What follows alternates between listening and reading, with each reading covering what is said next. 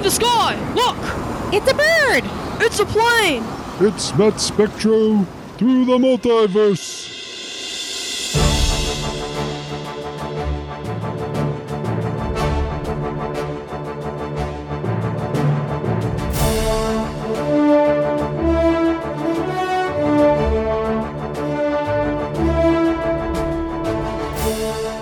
Hello, everyone, and welcome to another exciting episode of Matt Spectro through the multiverse. I'm your host, Matt Spectro, lifetime comic fan, lifetime animation fan, and you have tuned into the podcast that talks exclusively comic book animation. Like I said, thank you for joining us. Welcome to episode 38, and I'm going to briefly explain the rules. Rule number 1, it's comic book animation. I just said that. Pay attention. Rule number 2, big fan of DC Comics Presents, Marvel Team Up, all the old Team Up books. So this is a Team Up podcast. Every week it's me and a special guest talking comic book animation. And rule number 3, and most important, we got to have fun. Without any further ado, I'm going to bring my guest. Welcome to the multiverse, Brian Phillips. Hey! Hey, man, how are you? Good. How you doing? I'm a little chilly today. It's like 1 degree outside. Other than that, I'm good. And I hope wherever you are, I hope you're a lot warmer than where we are. Like I said, welcome to episode 38. We went a little back and forth on deciding what to talk about. We kind of narrowed it down to Superman or Daredevil. Well, it wasn't really Daredevil. It was like you said a Superman episode, a Spider-Man episode, like something that included somebody, and I was like, well, this one has 2 heroes in it. Let's do it up. That is true. But I also, I don't know about you, I'm a big fan of Daredevil, so I kind of wanted to find something about him, and he'd never had his own cartoon. I love Daredevil. He's one of my favorite characters, period. Jamie J. Mikowski hates him for whatever reason, refused to watch his Netflix show. It's a sore subject between him and I, but yeah, I love Daredevil. He's fantastic. Long-time listener to the show, Jamie is our the show's Batman expert, and I was unaware. He hates Daredevil? Yeah, he's a piece of shit. Hope you can swear on this, but yeah. All right. I'm going to have to, next time he comes back in the show, I'm going to get to the bottom of that. Regardless, I wanted to talk Daredevil because we'd already done a couple of Spider-Man episodes. Unfortunately, Daredevil has never had his own cartoon, so instead, we picked an episode of Spider-Man the Animated Series that heavily features the Man Without Fear. Yes, he... I don't know. I'd never seen this Spider-Man series before, and seeing this version of him and this version of Matt Murdock on Daredevil was jarring, I guess. I'm just used to reading them and, obviously seen the movies and the show, but this was an interesting take, I thought, of Daredevil overall. Before we go any further, I always throw out a disclaimer. I am not a comic expert. I don't claim my guests to be comic experts. We're always just 2 people talking comic books. So if we get something wrong, please don't get upset. This is all in fun. And I will warn you, there's going to be spoilers. Yeah. I'm certainly not a comic book expert. I haven't read a comic book in close to 20 years at this point. So, Superman has always been your favorite DC hero, or would you say your favorite hero overall? He's my favorite overall. I mean, how can you go wrong? Truth, justice, and the American way. Well, it's a better tomorrow now. Yeah, now it's something different, which, again, I haven't read comics in 20 years. But, I mean, Superman was always, the guy for me. He stood for everything that was right. He's the best. So would you say Daredevil, though, is your favorite Marvel character? When reading comics, probably. Watching movies and watching animated shows, whatever, not necessarily. But, yeah, when it came to reading, I enjoyed his stuff probably the most, yeah.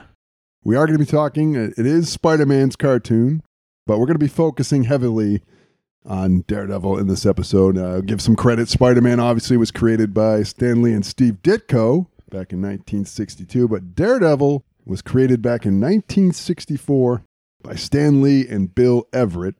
And there's been some rumors and innuendos that Jack Kirby had a hand in the design of the original Daredevil costume, but that's never actually been confirmed. Oh, really? I was unaware.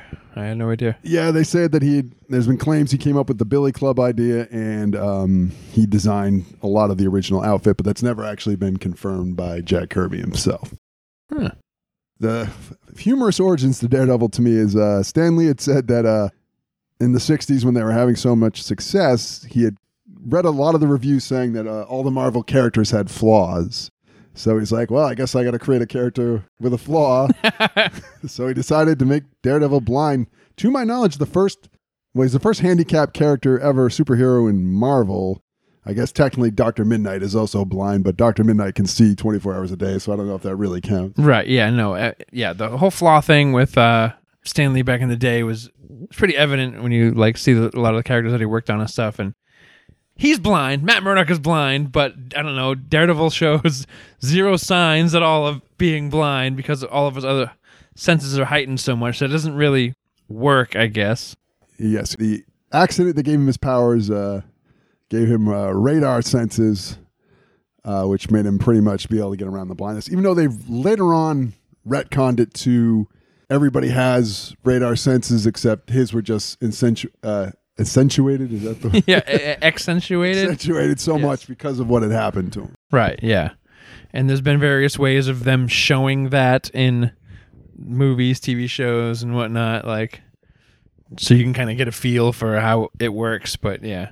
And Stan Lee had said at the time, now granted, I love Stan Lee, but everything he says you got to take with a grain of salt sometimes because he's his own PR man. But he said that he was very nervous about creating a blind character, thought it would get a lot of negative reaction, but it turned out a lot of people that represented disability and handicap groups actually loved the idea of a disabled superhero. I'm sure when he came out, too, it was a controversial or a big thing. There wasn't a lot of diversity back then. He probably, I assume, thought that they might think that he was mocking it or somehow belittling it. Ever print any Daredevil comics in Braille? That's a good question. I have to look that up. I would imagine they would have to, but who knows? I don't really have to, but yeah, I mean, that would work for Daredevil. And then, what's your take of the original black, red, yellow, short-lived original Daredevil costume? I mean, it doesn't bother me. I think it's cool. I think it's neat. I like, seeing evolutions of... See, for me, I like when things change in comics. I like evolutions and things changing, ebbs and flows. A football team doesn't have the same uniform for 30 years straight. It changes over time. Things change. They adapt. That was one of the big reasons why I stopped reading comics, because nothing changed. But the fact that Daredevil had gone through that and went to the red and stuff, I like that. And there's also a rumor and innuendo that you don't like when they bring characters back from the dead. No, I hate it. Why kill him in the first place if he's going to bring him back? That's so frustrating. Now, I don't think the costume's very good, but I like the idea of, and I don't know if it was done on purpose, that since he couldn't see, maybe he couldn't really design that great right, of a yeah, costume. I mean, he's blind, yeah. I don't know if he knows colors. Oh, he knows colors because he lived for a little while with sight, but yeah. That costume didn't last long, though. I believe it was issue 6 or 7 that Wally Wood designed the classic red Daredevil costume that everybody knows and loves. Wally Wood, interesting. That's a name I don't think I knew. He was more prominent in the 50s, 60s. So Daredevil, I wouldn't say he was a failure of the Silver Age of Marvel, but I don't think in the time his sales were consistent. He kept his book going, but he never reached the pinnacle of the Avengers or Spider-Man or the Fantastic Four. No, I can see that. He's not that type of... He's not like this... I mean, I guess he is extraordinary, but he's not like this otherworldly type being or character. He's not going to be fighting Thanos or, going against something that's bigger than street thugs type thing. Or for me, the thing I liked so much about him is the double life. You get the lawyer stories, you get some of that type of aspects of him, in addition to the superhero type stuff. It was really appealing to me, and it was a different aspect. And then for me, when Bendis was writing for him, it was just, you really got into a lot of that both sides of the tail thing that was really cool. But I can see why he wouldn't take off and be this huge guy, not, he's kind of just like a dude. One of the reasons I think, when he started, he was a little bit more of a Spider-Man knockoff. He was a little bit more quick with a joke back in the 60s. Really? Yeah, he had a lot more quips and whatnot, and he was a little bit more lighthearted back then. I don't necessarily like that idea. And I think another flaw was he didn't have a very strong rogues gallery. Like, the villains people associate with Daredevil didn't come around until much later. Kingpin was a Spider-Man villain that Daredevil kind of hijacked. Bullseye wasn't introduced till quite some time before that. The Hand wasn't in play. So I think that's part of why he suffered. His villains were the Jester, Purple Man, the Owl, Stilt Man. I mean, these aren't these aren't villains that everybody holds fond memories of. It's like one of those things I can see them sharing rogues because they're kind of like all in the same town, same city, same town. They're all in the same city, so like a lot of these people co-inhabit. Yeah, that'd be, I guess. Yeah, they all live in the same place. How about that? Yeah. So it makes sense to me that they would share stuff, but yeah, I can see them not having some of his own right away. Yeah. And obviously, if you're going to talk Daredevil, you really cannot not speak about Frank Miller. It wasn't until his run in the late 70s, early 80s that the character really became in prominence. And that's when he really adapted Kingpin as his main villain. He didn't create Bullseye, but he brought him into the fold more. He invented Elektra and the Hand, Stick. All those aspects are now like really everyone associates with Daredevil. Seems like every character somewhere along the way has like one particular storyline, story arc, or writer that really takes that person to the next level and becomes like the iconic type of person that brings that character to the next level, the ones that are still around. And yeah, Frank Miller was definitely the guy for Daredevil.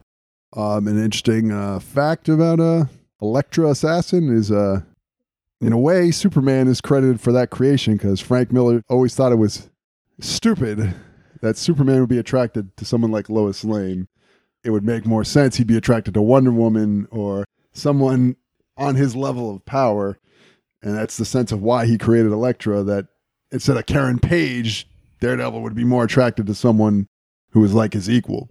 That's interesting on numerous levels to me. Like, part of the reason why I love Superman so much is that he is Superman, but he chooses to live part of his life as Clark Kent. Like, that's like his alter ego versus all these other people that were a regular person first and became super. He's super and chooses to kind of live like the regular life. So Lois Lane works for him. It's kind of like part of the charm to Superman. I mean, yeah, Karen Page and Elektra both like, again, Daredevil's blind. You're going to get an attraction to a personality and stuff. You're not going to like be knocked off his socks, have his socks knocked off right away, just, by seeing somebody. So yeah, I mean, I get it, I guess, but don't at the same time. And another interesting tidbit, Matt Murdock is Catholic. Not a lot of superheroes have any kind of religion, or if they do, it's not really all that prominent, but him being Catholic was actually a big part of his story. Well, also, back in the day, it was a little, I guess, easier or more accepted to talk about religion. But yeah, it kind of works for him. Because I try and give credit, even though Frank Miller had done that run, I believe they said Denny O'Neil, who was Daredevil's writer when Frank Miller first came over at Artist, had suggested the more realistic fighting style for Daredevil, which led to the Hand, Elektra, and all that stuff as well. That realistic fighting style carried over into the Netflix show. Those awesome fight scenes of like him going down like 6 flights of stairs, just one constant shot. So awesome. Now we've talked a lot about Daredevil. We're going to switch over to animation because it's really what the show is supposed to be about. To my knowledge, up to this point, we're going to be talking the episode The Man Without Fear of Spider-Man the Animated Series. Original air date September 28th, 1996. Now, to my knowledge, the only time Daredevil had showed up to animation at this point was he showed up on an episode of Spider-Man and the Amazing Friends, which I think was the episode that featured the Beetle, if I'm not mistaken. And he wasn't even like as this is the first real prominent Daredevil story ever done in animation. Yeah, well, I guess this is like the second part that Daredevil was in, I think you said. Yes, season 3 of Spider-Man the Animated Series was overreaching arc called Sins of the Father, but this was a 2-part story that introduced Daredevil into the storyline. I believe Framed was the name of part 1. We picked this one, I did, because I just liked it. It was called Man Without Fear, so that made me think this is more about Daredevil. How did he come across that nickname? Do you know? I don't. Yeah, I don't know. He had it almost from the very beginning, and I don't know really where, because Green Lantern has always been born without fear as well. So I don't. Green Lantern has always been boring too. No, thank you. So we're going to get a little bit into the history of Spider-Man the Animated Series. Magic Ring. That's what Green Lantern has. Debuted in 1994. It was Marvel Studios animation, and it ran on the Fox network. John Sempler was one of the main people that worked on the show. Some interesting tidbits. I covered this on an earlier episode. He had wanted a contrasting animation style to Batman the Animated Series, which was very prominent in the early 90s. Oh, okay. All right, I can see that, yeah. He found it a bit cartoony, he said, and he had wanted it different. So, right, okay, I can see it. Because this is like made to look... I mean, it's very comic book feeling, like the art and whatnot. A lot of the characters look exactly like they do in the comics, like which was awesome. Now, also some interesting bits about we covered earlier, but I wanted to get your opinion on these.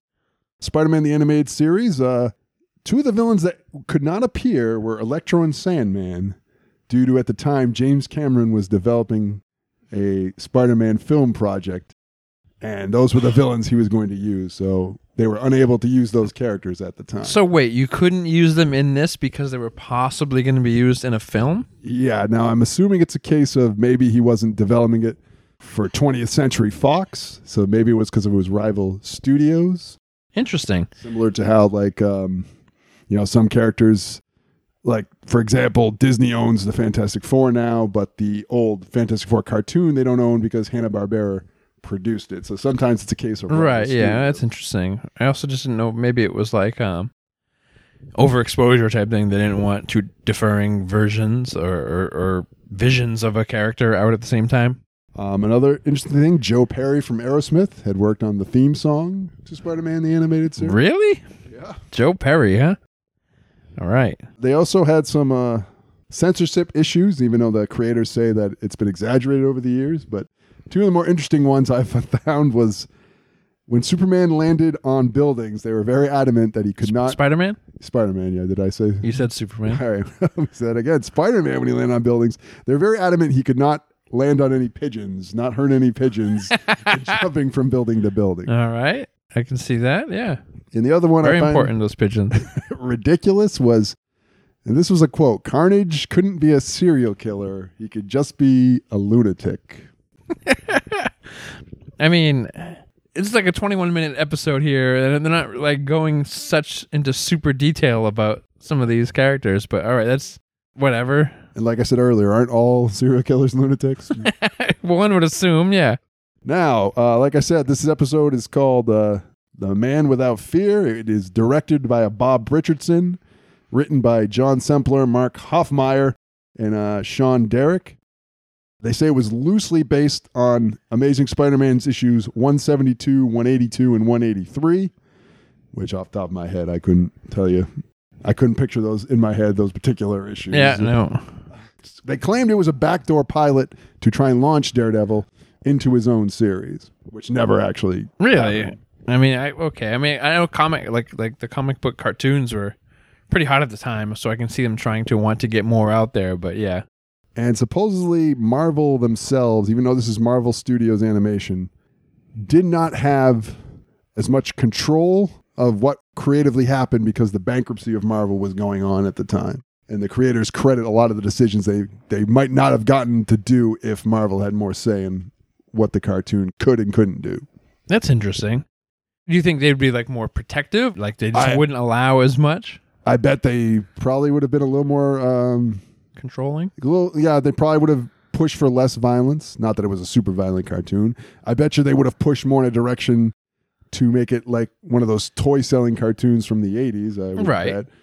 But I mean, it still would have been. Like, how could you not have sold toys from this? Like, didn't they? Yeah, they did. They were successful. And actually, Avi Arad, I think. Yeah, so here's the first thing I put in my notes was that his name was like one of the first things in the credits, Avi Arad, yeah. They convinced him that a good, well-told story would ultimately sell just as many toys as making it push toys. And they did have a very extensive toy line that came with it in the 90s. Right. See, my only issue with that is like, as a kid, especially like stuff like this, you're going to see all these episodes so out of order and in random times or whatever. Like, the story is great, but to think that this whole season was one long story, like, it's pretty wild. So before we get into the cartoon itself, I'm going to give my credit where credit is due segment. I obviously already told you Spider-Man who created him. He's voiced by Christopher Daniel Barnes, who you may or may not know. He was most prominent for playing Greg Brady on the Brady Bunch movies. Really? Oh, the movies? Yeah, really? movies, yeah. Ah, interesting. He had done some other voice animation, but that was his most famous role. How old is Spider-Man in these comics? He's out of high school. He's not the teen version. Right, yeah. I'd say he's early 20s. I Okay. would probably have to guess. They might have, if I rewatched the whole show, they might actually say, but he's definitely not the teen version. Obviously, I also credited who created Daredevil, and Edward Albert does his voice, and he's not anyone I know all that well. I found a bunch of voiceover work he's done over the Just years. Character, voice actor, all right. I'm only going to go over the major players in this episode. Kingpin, he was created by Stan Lee and John Romita Jr. He's voiced by Roscoe Lee Brown, the late Roscoe Lee Brown, who's he's done a lot of voice acting as well as regular acting. He's done voices on Ghostbusters, Batman, Freakazoid, and too many others to list. Who could forget Freakazoid? Do you actually remember? I have no idea what that is. His son, Richard Fisk, he's voiced by Nick Jameson. He was also created by Stan Lee and John Romita Jr. And ultimately, Mary Jane Watson, also created by Stan Lee and John Romita Jr., voiced by Sarah Valentine. So am I to believe, I know I'm jumping into the cartoon real quick, that Mary Jane is like early 20s too or something like that in this? Yeah, because they were about the same age. She does, I mean, yeah, okay. Another notable bit, this was the season that him and Mary Jane actually started dating on the cartoon itself. Oh, okay. All right. All right. On that note, we're going to take a little break, and we're going to watch Spider-Man, the animated series, The Man Without Fear. Don't go anywhere. We'll be right back. There's more than one reason why Daredevil is the #1 movie. Could you be a little bit more specific? It's spectacular, fantastic, and out-of-the-box astonishing. Well, yes, among other things. It's wonderful and fun. Is there anything else? Ebert and Wilbur cheer 2 thumbs up. I love this movie. It's a home run. The first real event film of 2003. Well, you've exceeded all my expectations. Daredevil, rated PG-13, now playing. Whoa, Spider-Man! Sorry I can't hang around. Because the action's at McDonald's. Now you can get a Spider-Man Happy Meal with cool characters and their hot cars. Spider-Man, I just saw Scorpion in the drive-thru. One with every Spider-Man Happy Meal you buy.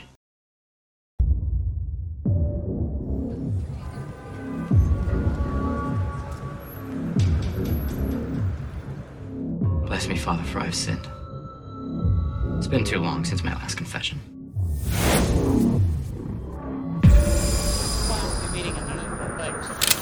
I've been preoccupied of late with questions of morality. Of right and wrong. Good and evil. We don't say his name. Perhaps this would be easier if you tell me what you've done. How did it happen? You suffer. You think this is still about you? I'm not seeking forgiveness for what I've done, Father. I'm asking forgiveness for what I'm about to do.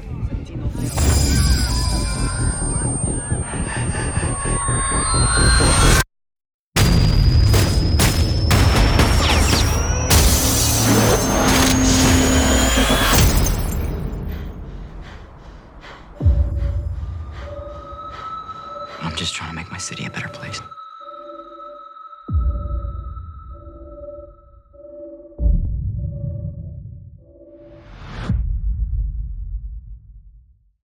Meanwhile, at the Podcast of Justice.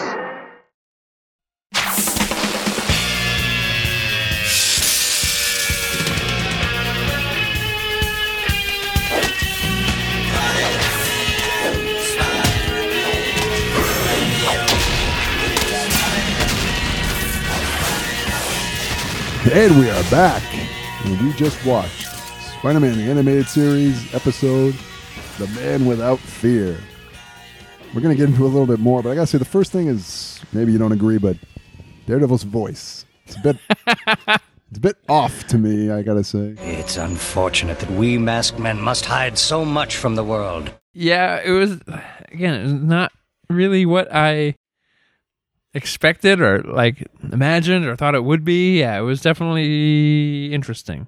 I pictured more normal guy sounding when I pictured how Daredevil sounds, and he really sounds like deep voice, like really commanding superhero type voice. Yeah, they really made him like superhero-esque. So the show opens with, the previously what happened, shows you some highlights of the episode before. Peter Parker's been framed for a crime. Matt Murdock is his lawyer. And unlike the MCU, in these cartoons, nobody knows each other's secret identity, so they don't even know that Matt Murdock is Daredevil and he doesn't know Peter Parker is Spider-Man. Yeah. And we go into the opening credits. What do you think? Do you like this opening credit theme song? Yeah, I mean, I don't know. It's like electronic, like Spider-Man. Spider-Man. Yeah, I don't know. It's you automatically, when you think of the Spider-Man cartoon, you automatically, even in your head, just goes back to the original Spider-Man song, right? Yeah, usually it's the Spider-Man. Right, yeah. So to hear a completely different version of that was interesting, but yeah, I mean, it was fine. We open up with a cliffhanger left off. Spider-Man and Daredevil are in the exploding building. They need to get the disc that's going to clear Peter Parker. The only evidence that will clear Peter Parker's name. Which is on a CD-ROM. In this giant, like, supercomputer thing. I'm wondering, do half of today's youth even know what a goddamn CD-ROM even is? Yeah. I will say, Daredevil's costume is great on this cartoon. They made it, like, really dark. Yeah, it's like a darker red where it's like, it looks like inked a lot heavier than it would be, but I think it actually looks really good. Yeah, I liked it a lot. Thought it was cool. Daredevil does ask why Spider-Man is so interested in Peter Parker, which he retorts that he likes he always shoots my good side. Yeah, they definitely tried to be the more jokey Spider-Man, like not always to good results in this episode. He saves Daredevil from a falling column. He goes to the giant computer to get the disc. Well, he saves him from the column, then he just like leaves him. He's like, I know this place is going to explode any minute now, but all right. I'm just going to climb up here and get this disc. And he says that he hopes the software isn't soft-boiled. I wrote that down too. Again, one of those jokes that were not that good.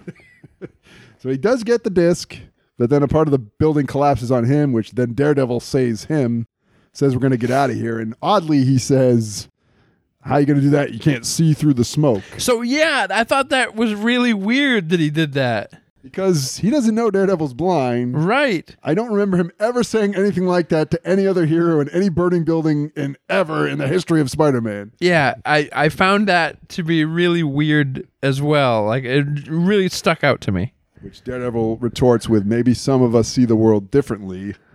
And then they showed like a Daredevil vision. Yes. Because it was like red, right? Like a red it was like screen. A reddish, orangish type screen. It's, I guess, is representing his radar senses. Yeah. By the way, all they do is just run out side by side out of the building anyway. So I don't know what the concern even was in the first place. He gives him the disc to tell him to give him to Murdock. At this point, Daredevil explains that Wilson Fisk is really the Kingpin. So at this point, Spider-Man did not know that Wilson Fisk was actually the Kingpin of crime. So I had a problem with this in general. How does not everybody know? Well, in the comics for a long time, and depending on whether they retcon, it's always been that Kingpin is seen as an entrepreneur, and a majority of Manhattan doesn't know he's an actual, or it's not, there's no proof that he's a confirmed crime lord. Right, like a Lex Luthor-esque type of thing. For lack of a better like comparison, like Lex Luthor's a dude, he's a guy, but he's also, you know, like there's all this like shady underground type things as well. Like Kingpin's the same way, but they're making it seem like two completely different things. Now, has Kingpin just never been seen before, or? I'd have to rewatch the show. I don't know if he's never actually directly interacted with the Kingpin. You know, what's the old term? You know, he's a legitimate businessman in the eyes of Yeah, okay. And right when this happened, his Spidey sense goes off. A bunch of federal agents show up. They're shooting at Peter and Daredevil, who split up so they can get away.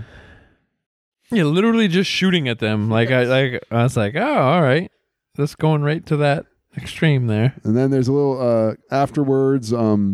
Detective Terry Lee is talking to the federal agent Suzanne Choi, or Choi, I'm not sure how you say it, about how Parker's not a traitor and why are you rushing to judgment on him.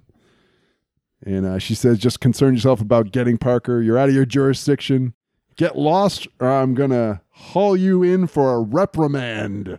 I mean, wow, that's like, you know, I'm going to write a strongly worded letter. Every TV show that involves cops love a good out of your jurisdiction. Yes, they certainly do. When it's convenient to the plot most of the time. Right, yes. So then you go to Wilson Fisk is with Smythe and his son Richard. So, okay. Unfamiliar with Wilson Fisk's son. Was he in like some sort of like electronic wheelchair? That's Smythe. Okay. The guy who created the Spider Slayers. Okay, all right. The other guy in the suit is his son, who ended up being the Rose at one point in the comics. They might have retconned that since then, for all I know. Their plan to frame Parker is working perfectly, but Kingpin's kind of upset because Parker's escaped, and this puts the whole plan in jeopardy. He had that surveillance footage of Spider-Man getting the disc. Yes, he did. It didn't explode in the building or anything. Apparently, it did not. It shows that he has the disc, and he actually says it's all Smythe's fault for his harebrained idea of framing Parker in the first place. Which he says they had to throw off the feds off the trail, so this was the most elegant solution. Very elegant. But then he's a little mad because this is the first actual hard evidence on the Kingpin that could actually incriminate him. Because for the longest time in the comics, they never could actually pin anything on Wilson Fisk. He's always he's never facing any jail time. He's got himself covered. He's good. He's clean. Then Spidey goes back to find Murdoch, but he turns on the news and see that Aunt May has collapsed. So the news thing, and I guess I didn't realize it at first, but like the news thing for me was weird because all they kept saying was the aunt of Peter Parker, like 3 different times on the news. The aunt of Peter Parker has collapsed. And I was like, why would this be all over the news like this? Not realizing that Peter Parker wasn't that big of a deal. Yeah, so he's going to go to the hospital. He says that there'd be a glimmer of light through the gloom if he were to show up. Then Matt Murdock shows up, says that Daredevil gave him the disc, says that he's advising him to turn himself in. And he says there's no time. And then he says, you don't know what it's like to lose someone you love, which I always think is kind of a presumptuous thing to say to someone you barely know. Right, yeah. He just throwing that out there. Now, I mean, granted, he had no idea of knowing that Jack Murdock had been killed, but still, you do throw it out there, it's a little weird. And Daredevil said, well, I should say, Matt Murdock says that, I know better than you think. And he says, as his attorney, he advises against this, but as his friend, he encourages him to go ahead. He says, be careful though, as a fugitive, they may shoot first, which I find a little weird. I suppose they've already shot at Daredevil and Spider-Man, so I guess it's in the context it is logical they would just start shooting at a wanted. Right. I think he also knows that maybe Kingpin owns some of the police. His guys will do whatever to protect him. But he says he won't be seen, and then we flash to Spider-Man in the hospital looking in the window where it's Aunt May in the hospital. Not landing on any pigeons when he landed on the hospital. No, he did not. Aunt May's in the hospital with Mary Jane, Harry Osborn, and Anna Watson. They say that she should be fine. It's just all the stress that has caused this. Anna Watson, Mary Jane's aunt, is very upset that Peter puts her through this. Yes. It says that sometimes May would be better off if they caught Peter and locked him up. Yeah, she wouldn't be stressed at all then. No, not at all. All of her worries would wash away as soon as he got locked up. Mary Jane is mad about this and storms off, and Harry says that she doesn't like bad things being said about Peter. I don't know, because you haven't watched this in a while. At this point, Harry Osborn is dating Mary Jane. So I caught that later on in the episode when Mary Jane kissed Peter. Yeah. Which And she leads was to like, a previous episode that me and the Eddie McCabe had reviewed, where part of the feud with Green Goblin is that Harry feels that Peter Parker stole Mary Jane from him. Oh, okay. But they're not together at this point. Harry catches up to Mary. It's Mary Jane. Sounds weird to call her Mary, but MJ. She's worried about Peter. Murdoch says the disc will clear Peter, so there's that. So that's good. And let's just say Parker has some friends. And she says there's no time. They might shoot him. So they need to exonerate him very quickly. Love talking about shooting in this. Yes, they do. Landing on a pigeon is too much, but lots of guns being fired. So Murdoch hands that disc over to the federal agent. Oh, this scene drove me up a wall. You find out the detective is following her because she's suspicious. Right. But yet part of Matt Murdoch's power set is that he can hear heartbeats and when they skip when you lie. So it's bizarre to me that Matt Murdoch is completely clueless that this girl is, let's just say, suspicious. He gives her the disc and he's like, that's the only copy. Like, be careful with this. Make sure it gets into the right hands. It's the only copy. Like, such a weird, awkward scene. It made me so angry. So she's getting followed. Meanwhile, we go back to the hospital where Peter, he sneaks MJ into a little side room, telling her that he needs her help. And he's glad that she hasn't given up on him, which she says never. And she even kisses him, but then apologizes because of her and Harry's relationship. Yeah. Little smooch there. So he tells her he's got to get in to see May. So they come up with a clever plan to sneak Peter Parker in as a doctor. He's got the hair, right this way, doctor. Face mask. Oh yeah. Which it made me think of you and laugh when when we saw Dark Knight and you were so offended that when Harvey Dent didn't recognize Joker until he pulled until he pulled the nurse's mask off his face and he starts like freaking out. Because he didn't see the makeup and the blackness from his eyes. Yeah, the hair, any of it, yeah. So, it wasn't until that mask came off. Hi. And then he's like, he's going nuts like he's trying to cry.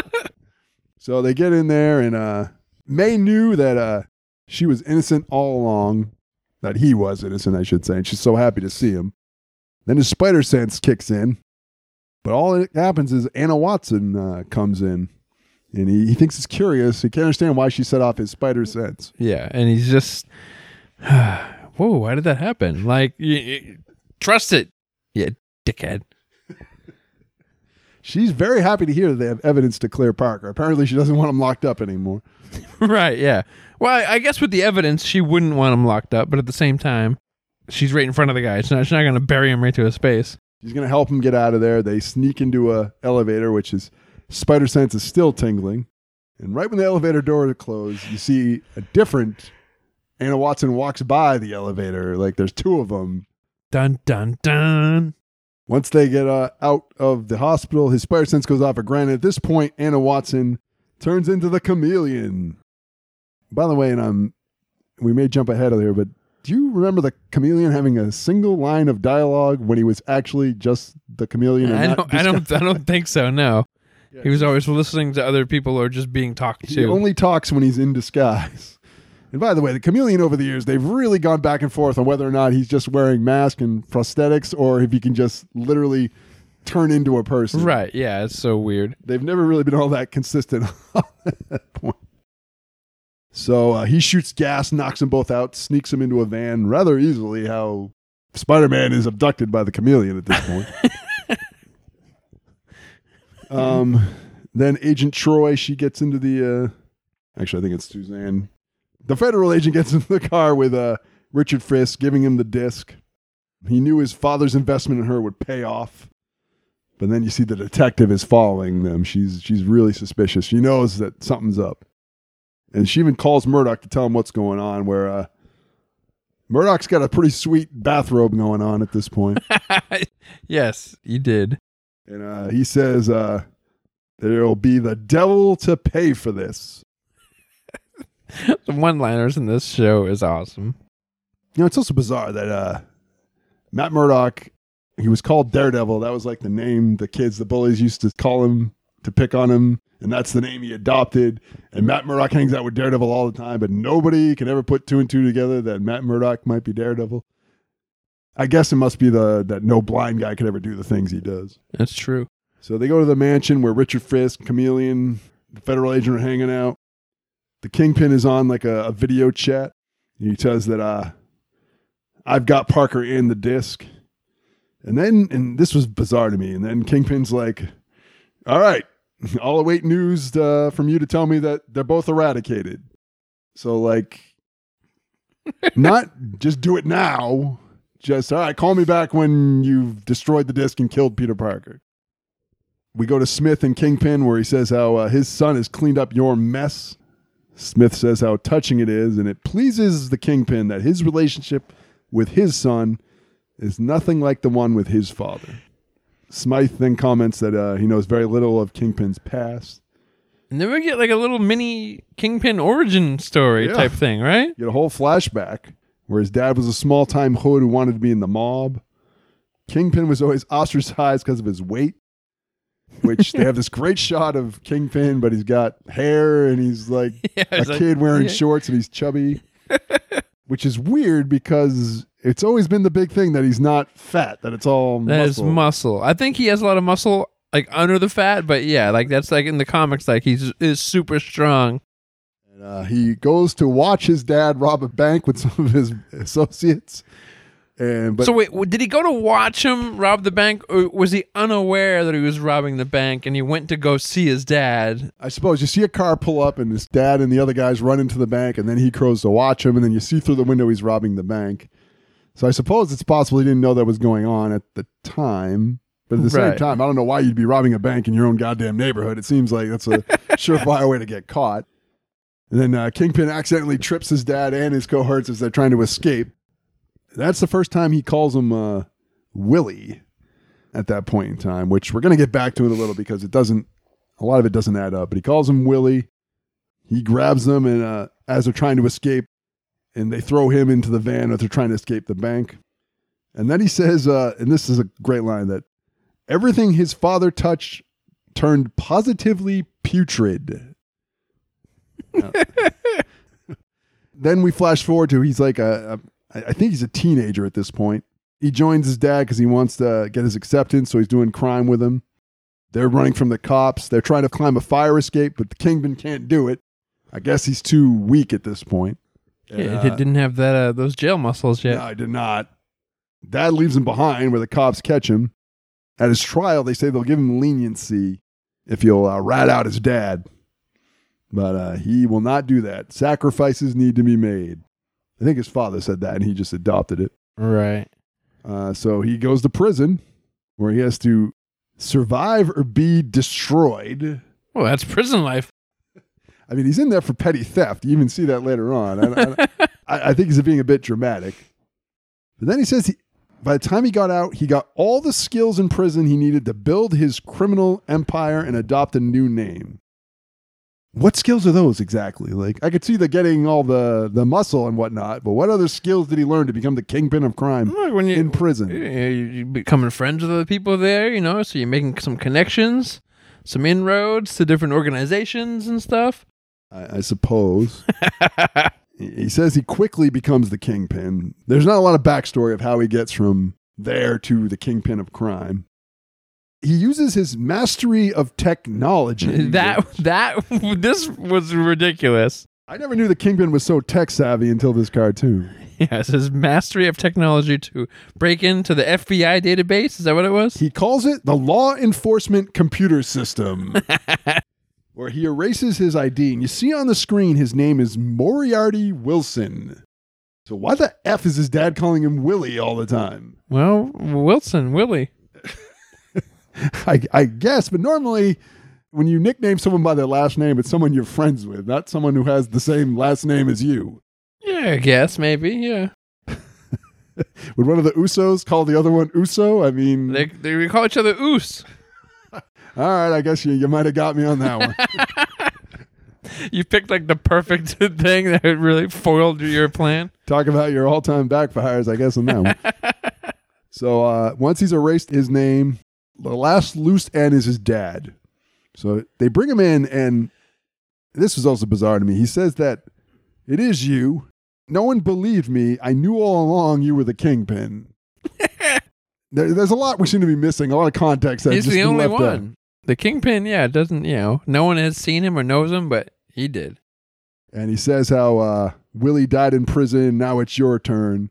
Sacrifices must be made. And the gangsters are kind of zooming in on him, and then we kind of fade. Implication being, I'm assuming that they took care of him. Took out his dad. So then we go back to the mansion. Peter tells him to let Mary Jane go. They got me, but they throw in a big glass tube. He thinks to himself, after all the risks he took as Spider-Man, it's going to be Peter Parker who's going to take the fall, and he can't even save the woman he loved. Now, okay, I can maybe give a pass to they haven't killed him at this point, but why the hell haven't they destroyed the disc at this point? They've been really adamant that that's the only thing that can bury Kingpin, and they still haven't destroyed the disc. Right. Just snap it in half as soon as you get it. It doesn't make a lot of sense. So then the police show up. There's a big shootout with Kingpin's men and the police. They're still locked up in the tube. Mary Jane can hardly breathe. Daredevil shows up, and he's going to even the odds. And you get another quick glance of his radar sense where you get to see everything through Daredevil's point of view. The detective goes to free Peter Parker, but she gets into a fist fight with the federal agent where they're both trying to do it. Finally, she cuffs him and lets Peter Parker and Mary Jane out of the glass tube.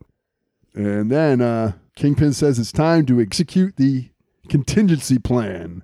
Right. Which, well, the first plan wasn't even to destroy this disc they were trying to get their hands on. So Spider-Man tells Mary Jane to hide over there. Well, Peter Parker does, so he can switch into his Spider-Man gear. He webs a couple of thugs. Daredevil confronts the Chameleon, who then turns into Daredevil. So you get the classic, twins, nobody can tell them apart. Who's who do I attack bit. Right. He says his spider sense can't lock on because of all the movement. Right, that's how it works. I thought his spider sense just warned him of danger. Yeah, that's exactly what it does. It's not like a radar sensor. Finally, one Daredevil snags up the other one with his billy club and a rope. And that gives it away because only the real Daredevil could be that good with a billy club. Mary Jane takes out one of the guards and tells Spider-Man she's a single woman living in New York. Self-defense classes are a must. So she's single now? Or is she just like Spider-Man that much? I thought that was weird that she said she's single even though she's dating Harry Osborn at the time. Maybe it's just that she was single at one point, so she had to learn self-defense. Yeah, I think she's putting the moves on Spider-Man. Daredevil catches up with Richard Fisk, who throws the disc to the Chameleon, who burned his way through the ropes. So then they go after the Chameleon, who's in a helicopter. He goes into the Kingpin's building, which Spider-Man recognizes because an earlier episode, Hobgoblin had taken over this building. Oh. Daredevil says, since you know the layout, keep security busy while I take care of some unfinished business. Man, he's going after Kingpin. Spider-Man wraps up a couple of security guards, asks, God, you know where the little spider room is? Those quips you like so much. Yes. Daredevil confronts the Kingpin, who says he doesn't know who he is. So he actually calls him the other one. So they haven't had any meetings at this point. And this was my favorite exchange of the whole episode. He says, the name is Daredevil. The Kingpin says, you'd have to be a daredevil to dare challenge me. That was your favorite one? Favorite lines of the... I just like the 3 times dare got used. Yeah. So he says, the police took your son and I'm taking you. And they get into a fight, which they're kind of like, it's half fist fight, half like sword fight with sword his fight cane with the and canes. his billy club. Yeah. Which is weird because Kingpin doesn't seem, even though earlier he seems like he's like a foot taller than everyone. In this fight scene, he's obviously wider and more girth, but he doesn't seem much taller than Daredevil. Yeah, it was nothing amazing. He says that you're weak and useless. They both have flashbacks to their father because his dad told Kingpin he was weak and useless. Daredevil has one to when bad things happen with his dad, Jack Murdock. Finally, Kingpin gets the upper hand. He zaps him with his cane has like electricity. Boom. And then Spidey shows up, webs him, and says, hold on, Moby Dick. Yeah, you call him Moby Dick. So amazing. And you're going to reel him in. And then Kingpin just pulls him in by the web and punches Spider-Man. And then he tries to escape, but now Spidey is out of web fluid. No, not now. Right? Yeah. Is that what he said? Yep, not now. Worst time. But they do catch up to the helicopter, and he tells him to take it down. He says, the only thing going down is you. Now Spidey isn't out of web fluid anymore and webs up the entire web shield so he can't see through it. Maybe he switched cartridges off camera. On the run. Yeah. Off camera? I think this was filmed. You know what I mean. So Daredevil says, hope Kingpin is good as a blind landing.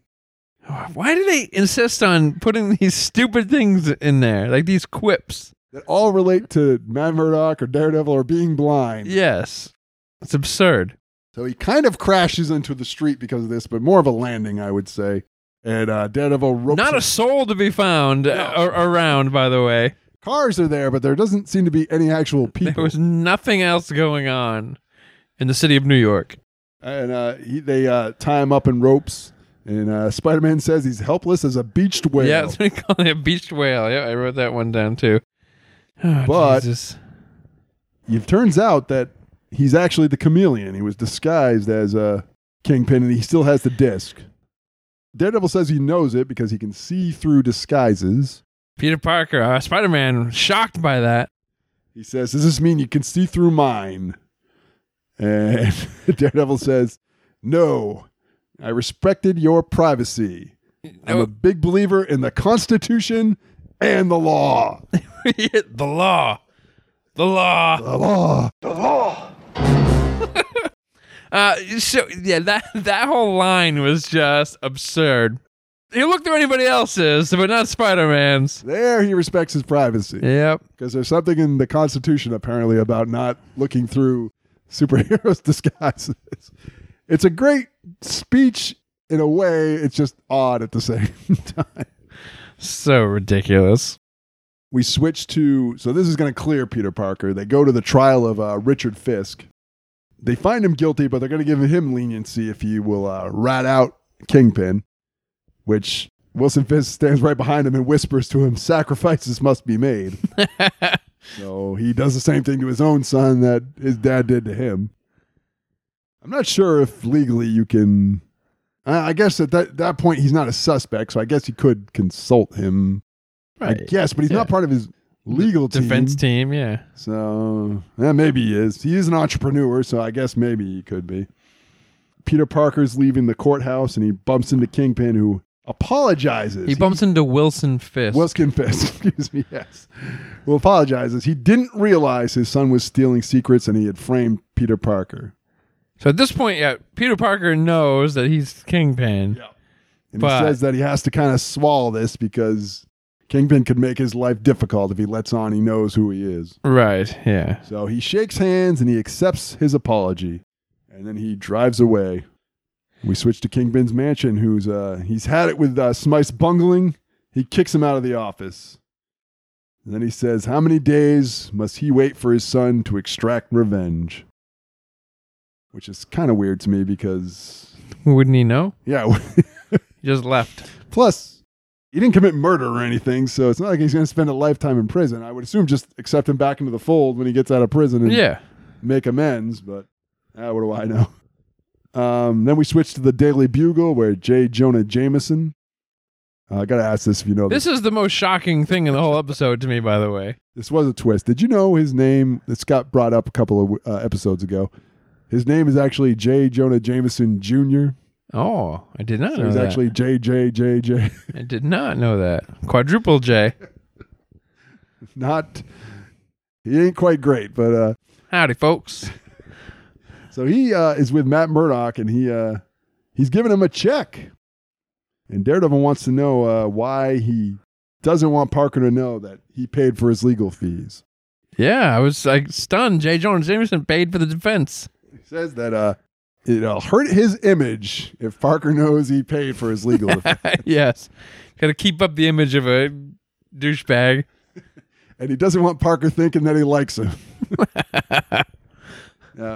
He seems to be about publicity, so you think it would be in his interest to now reveal that he paid for the legal fees of an innocent man, especially with the scrutiny our legal system in this country is, especially now. You think it would be in his good graces to, hey, I paid to not have a guy get unjustly sent to prison. And then Robbie Robinson comes in and he says, that reminds me, who told you could hire Parker back? He's so goofy he couldn't focus if his life depended on it. So ridiculous. Then we go to Daredevil and Matt Murdock are hanging out. Murdock Wait, Daredevil and Matt Murdock? Spider-Man and Matt Murdock? I'm going to say that again. Spider-Man and Matt Murdock are hanging out, and he says how Matt Murdock's been called to D.C., and he's going to go with him to try and build a case against the Kingpin. They're just going to go together. Yep, going to go together. Which I assume is the setup to, if he got his own cartoon, he'd be in a different city than Manhattan. So, okay, yep. I would assume is the point of that. But he needs Spider-Man to stay behind and fight crime against the Kingpin. Now, Spider-Man's like, yeah, I was going to leave too, but since you said so. Spider-Man, I guess we're supposed to believe he's stupid at this point, because I can understand why Matt Murdock could build up evidence, but what the hell is Daredevil going to do to build up evidence to build a case around?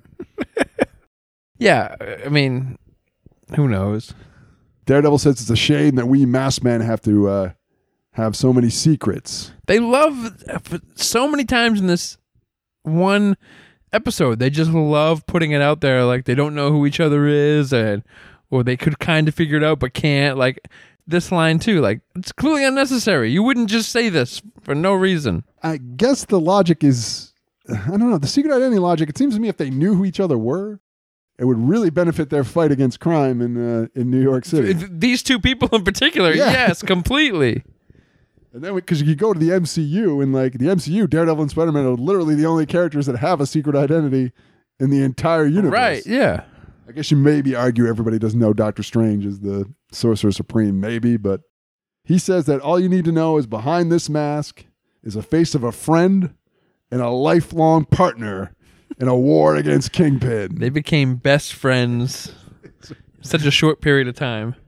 Now, it was only two people became best friends faster. Frank Dukes and his buddy in Bloodsport. Yep, they've been best friends like so because he beat him in the arcade Karate Fighter. Yep. Suddenly best friends. He got his bandana back from Chong Li. And he says something at the end about how you die for him or something. Yep. I gotta admit, it was a great speech, but if this happened in real life, it would be a very awkward speech. It's such a weird conversation. Like I said, you wouldn't have this conversation. Daredevil loved throwing these types of speeches out there in this episode. And the final thing is Spider-Man saying to himself that he's going to fight the Kingpin to the bitter end. So help me. And there you have it.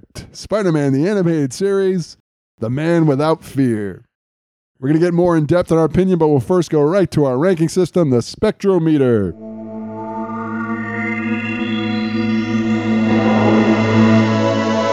Anyone new to the show, every week we rank what we saw. 0 to 4, 0 Spectros being absolute garbage, 4 being it doesn't get any better. Brian, how are you going to rank Spider-Man, the animated series, The Man Without Fear? All right, 0 to 4, just 2. 2 Spectros. 2. Elaborate on what you liked and didn't like. So, again, I know these characters already. It was cool to kind of see them out there and together. Loved seeing the Kingpin, but it was just so ridiculous. And these types of situations are things you don't normally see some of them in. It was, I don't know. I don't want to say far-fetched because we're talking about comic book characters here. But Daredevil was put in, and even Peter Parker, they were placed in such a reality-based thing so much that to see them in stuff like this, explosions and all these discs and whatever else, it was just outside of the elements I normally see these characters in. So And some of these awkward speeches Daredevil was putting on and whatnot too. It was just too. It was good, but not great. Do you think it suffered at all from you not seeing the full context of not seeing the other part of this show? Oh, I mean, the other part of Daredevil and the other 5 episodes prior to that to see like the whole trial, I guess, or whatever's going on with Peter Parker, the sins of our fathers. But yeah, maybe. All right, I'm gonna rank it a little higher. I'm gonna go 2.5. I enjoyed it. Animation is very solid. I love Daredevil in it. I like how his costume's right, and I like, even though his speeches are kind of ridiculous when you think about it, I did love them all. I mean, yeah, I don't know. They were good, but it just didn't feel Daredevil-esque to me either. One complaint I do have is it seemed like there didn't seem a lot of action on the episode. Like, it seemed some at the very beginning and some at the end, but it seemed like there was a big period of time in the middle where there wasn't really any action. And you got Daredevil and Spider-Man. That's part of the appeal. Like you had said about the Daredevil Netflix show, how a big portion of the appeal of that is how awesome the action is right on that show. But overall, I thought it was pretty good. I'm going to give it, it's not the best Spider-Man episode I've ever seen, but I'm going to give it 2.5 stars.